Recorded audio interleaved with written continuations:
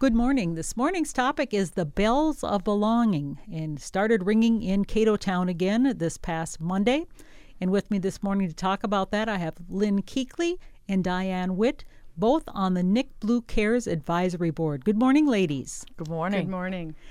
Well, back in November, we talked with Mary Ann Bowe about the Compassionate Towns, Kato Towns, and the bells of belonging, which were first rung back in November on the bridge between Mankato and North Mankato.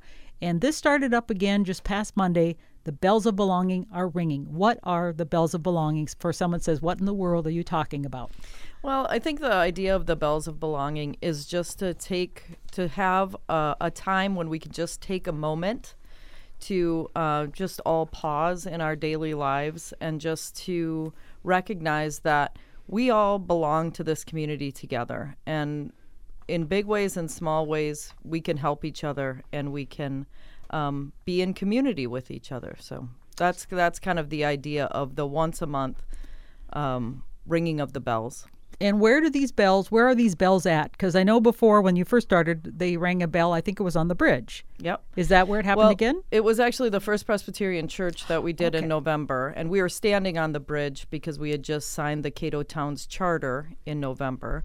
But now we've gotten buy-in from a lot of different churches and other organizations who want to be involved. So many of the churches downtown, even the city has bells, and they're talking about ringing them. So we really want anybody, if anybody has bells in their house and they want to just go out in the yard and ring them or whatever it is, it isn't just specific to any one place or any one organization. It's really an invitation to anybody who wants to participate is more than welcome. Now, it was in November when you first kicked off the charter between Kato Towns.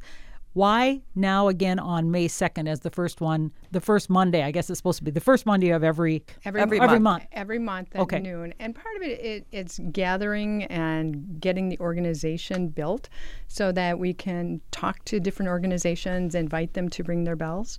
And so we're just growing it. So what time should people ring their bells? And so on the first Monday of the month? At noon. At noon. For 1 minute. For 1 minute. Just 1 minute. And really what we're trying to do is just make it easy, make it so you don't have to go anywhere, you don't have to do anything special. It's just take a moment once a month to just think about how we are together and how we all belong here together. And maybe it's a time that you could take a minute to think about maybe somebody that you've lost in your own life and thinking about that for a minute, or maybe it gives you pause to think about somebody that you know has experienced some sort of loss or something like that, and maybe it'll give you pause to reach out and make a phone call, or maybe it will give you a second to reach out to a neighbor, stop by and pay them a visit or anything like that. I mean, it's nothing specific. But it just is something that will just give us that moment to just think about how we can support each other and how we all do belong here together. It's all a part of that Kato Towns Compassionate Charter, which was signed last fall. So let's describe, what is the Kato Compassionate Charter? The Kato Towns Compassionate Charter is a group of organizations within the Mankato and North Mankato who have identified a best practice to support each other when they're experiencing a challenge, a crisis, a loss, and so any organization can be a member of the charter. If you go to NicBluCares, NicBluCares.com, we have an easy-to-follow script of how do you have these conversations within your own organization, and how do you develop a best practice to help support your members. Can you give me an example of some of the folks who are part of the charter of the Kato Towns Compassionate Group? I can. So the ones who were part of the focus groups and the original writing of the charter were Blue Earth County Community Corrections, City of Mankato Public Safety, City of North Mankato, Ecumen Pathstone Living, First Presbyterian Church, Greater Mankato Diversity Council, Loyola Catholic Schools, Mankato Public Schools, ISD 77, Messiah Lutheran, Minnesota River Agency on Aging, Minnesota State University, MRCI, and South Central College. So really a wide variety of different organizations. And like Diane said, this isn't the end, and this isn't, everybody that we hope participates. We hope that many organizations, whether you're just a small family-owned business, whether you're even a neighborhood could do it, to all get together and just say, you know what, when we have people who need us, this is what we do to support each other. And kind of just making that declaration just gets everybody on the same page about what we care about and how we are there for each other. It reminds me back in the days when there was the flood in Lower North Mankato, how all the communities got together and helped to try to prevent as much damage as possible. And then the development of the North Cato Fun Days was a big thank you party, essentially, and it's continued for years. So sort of that whole community helping others. Right, but without having to have a natural disaster, right? So, I mean... Well, that's always a good thing, yes. Right. But, I mean, people go through hard times in their lives with that, that aren't very public a lot of times. I think those are the easy times to support each other, when it's in the news or when there's something tragic. Right, when there's something big, or when, maybe somebody has a cancer diagnosis and there's a lot of publicity about it. Those are, and not that they're easy times at all, but those are the times when it's kind of easier to jump on board and say, because I think in the heart of hearts, everybody wants to help. Right, but we just don't really know what to do or how to do it, or if someone around you experiences some kind of loss, we just don't. We're not real skilled sometimes at doing these kind of things. So this is just kind of a way to just put it in the forefront of our minds and just saying it can be anything, and it doesn't have to be anything specific, but just that we can all show up for each other any old time. And one thing out of NicBluCares has developed is a community resource directory. NicBluCaresNow.com is a place where you can go, I assume, to find out any services or other things. Yes, right. It's a list of all of the community services. So it's a safety net. And so you can go on there if you have a need for emergency housing, or you need food, or whatever services you need. So it's a list of what are all the resources within this greater community. And it's really built on, and this is kind of where nursing and the social sciences kind of come in, it's built on the social determinants of health. And so we know that there are things that happen within people's lives that really affect how healthy they can be. And it's not just about, what if you have cancer or not, or if you have some kind of medical diagnosis. It's about things like, do you have enough food? Do you have secure housing? Are you secure? Are you safe in that housing that you live in? So all of these different things. So if you go on the NicBluCares website, you'll see that the services are kind of broken out, maybe in a different, like the headings are maybe in a different way than you've seen before. And that's really why, because it's built on the social determinants of health. And another thing is within the website, you can add services that you know about if you don't see them there. So it's a really easy form to fill out. And there's a company that runs this database, and they will follow up with the people who you put in as the contact information. So they'll make sure everything's correct. And it can be something as simple as a Facebook page that people go to. So it doesn't have to be it doesn't have to be an organization that has a big website or that has a 24-hour hotline or something like that. So we know that Mankato and North Mankato care for each other. We know that we have a lot of services that people really depend on, and that people could get services from if they knew about them. Well, has there never been a centralized database essentially for these resources? Is that kind of the problem, or? There has not. And there's not that I'm aware of. And oftentimes people don't know what's out there. Even providers don't know what resources are out there for the people they're serving.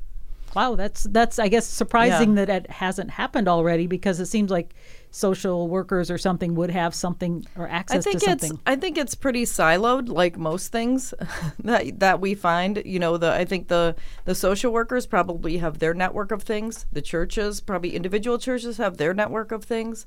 The city might have their network of things, but looking at things that are all connected or that you can see in one place probably is new. And another part of it is because it's on the web, it's not another directory that needs to be printed or updated every time some kind of information changes.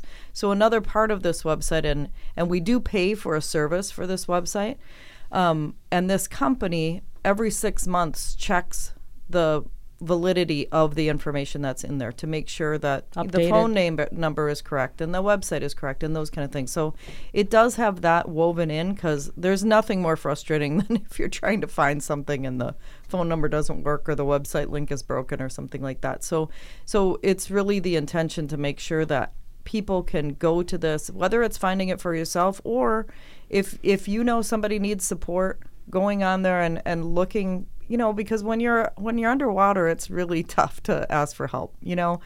And so if you know somebody that needs help, you can check it out, see what kind of things are out there, have a conversation, maybe look at it with them, that sort of thing. So that's also part of why it's so out. What would define somebody needing help? I mean, there's so many different ways that could be interpreted. Exactly. Yes, exactly.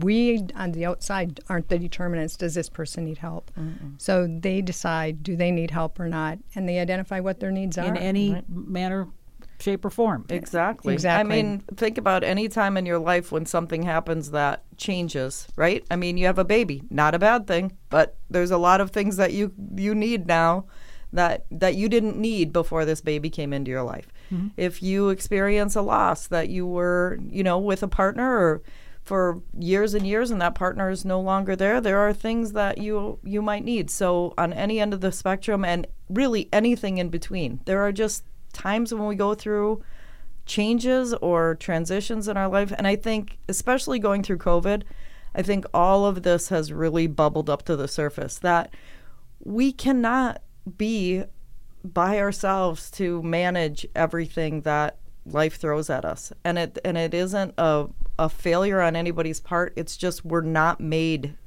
that way. And so we need to be in community, and we need to help each other, and we need to depend on each other, because it's terrible to go through life without each other.